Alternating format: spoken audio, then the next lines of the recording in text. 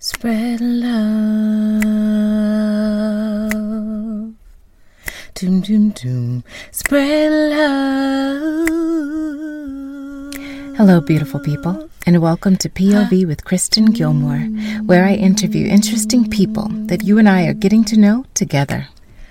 This podcast was created to enlighten, enrich, and inform. The basis is to spread love and extend God's grace to yourself and others. Hello, beautiful people, and welcome to another episode of POV with Kristen Gilmore. You all, the word is so strong today. God is amazing. Thank the Lord for Jesus. Today I want to talk about some beautiful words a friend of mine put on my heart. And I don't know where she got them from, but they landed with me. And what she said was, have a why that makes you cry. Thank you, Claire, for our talk today. I needed it. And you know how we give back is by sharing. By telling that story, by being available, by having an ear to hear. And sometimes you all, the things we hear, they don't land for years. But they're still in our bodies and they show up and remind us, that all moment, that deja vu moment shows up when it needs to activate. Claire and I were talking today about having a why that makes you cry. And first I was like, what does that mean? What does that mean? And what it means to me is whatever is stopping us from doing what we say we want, probably because whatever that is isn't powerful enough to evoke change. And if you have a why that makes you cry, that means it touches your soul. That means that it's deeply embedded in your body. And you have a purpose attached to it that can make you unstoppable. And I started thinking, what do I have that exists that strong for me? For me, it's love. It's showing up. It's availability. It's my desire to die empty. It's that giving spirit. It's that desire to not waste my time because it's so valuable. Now, let me tell you what can stop me. Overthinking and underdoing other people's words or their opinions sometimes get in my head. And then I have to sit down and have a come to Jesus with me in Jesus and be reminded that it's all in the doing. Be reminded that if I am actively working towards what I want, then I'm winning. Even when I sit and take a break, when I need to rest, when I need to recoup, when I need to pivot, it's all a part of that process, And I was thinking about this. Sometimes our ambition runs low, our drive runs low because we aren't clear about our intentions. We aren't clear about what it is we want. We aren't clear about what it is we want to change. So then you have to ask yourself some tough questions like, maybe I like it. Do I like it? Do I like this feeling of lack? What am I getting out of this that's got me stuck? Because you got to get something out of it. It could be comfort in that feeling of I'm not enough just because it's comfortable. Now, it doesn't mean it's right just because it's comfort. You could be abused as a child or marry a person who's abusive because that's comfort. Doesn't mean you like it, but it's a form of your comfort.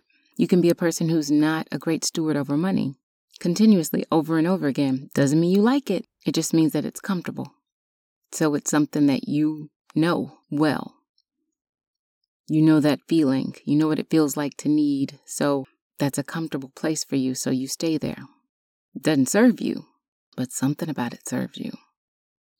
For me, I can be an extremist.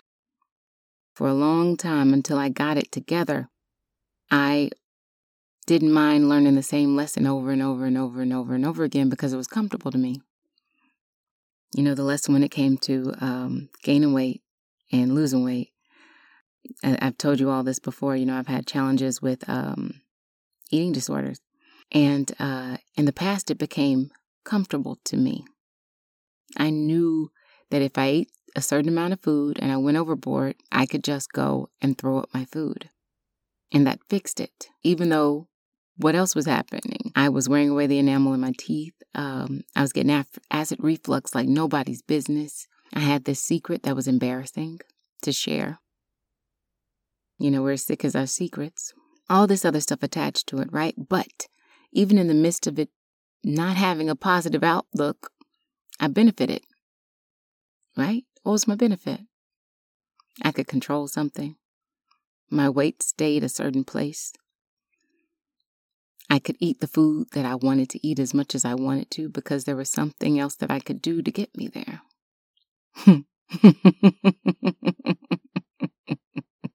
Insanity is doing the same thing over and over again and expecting a different result. It took me realizing that I had comfort in something that was very uncomfortable. And it wasn't until I was willing to shift my thought process, my desires, my focus, until I was willing to have a why that would make me cry. Why? Why do I want to stop throwing up my food? So intense that it would evoke change to where I didn't have to relearn that lesson again. Not saying it doesn't rear its ugly head or, I have signs or, triggers, all that good stuff. Still there. But the why that made me cry was, why do I want to stop throwing up my food? And it can be whatever you need it to be, y'all. For me, it was, I didn't want the enamel to wear away on my teeth. I didn't want to have difficulty sleeping because I had ruined my esophagus with acid reflux. I didn't want to have something that could control me, and I was heading in that direction. That could make me cry. I didn't want to go have dinner at another restaurant with my husband or any celebratory experience, and then after I eat that delicious food, run to the bathroom and hope that somebody in the stall beside me didn't hear me. Or ask me, are you okay? I always wondered, who in here knows? And why do they know? Probably because they know it for themselves. My why had to be great. My why had to be a love journey of being enough no matter what size I am. My why had to be opening my arms and my hands to surrender control. My why had to be laying it all down and saying, whatever it is right now, I'm done. My why had to be that big. So what about you? What are you sick of? What's your why that will make you cry, that will evoke a change, that can start a ripple of beautiful blessings that overflow in your life? What's your why that'll make you cry to where you will never, ever, ever be the same?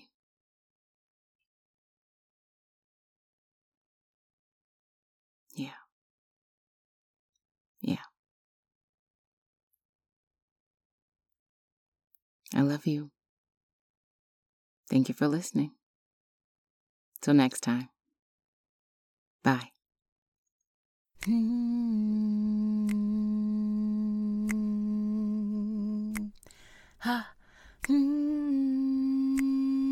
Thank you for joining us for another episode of POV with Kristen Gilmore. See you next time. Bye. Ooh.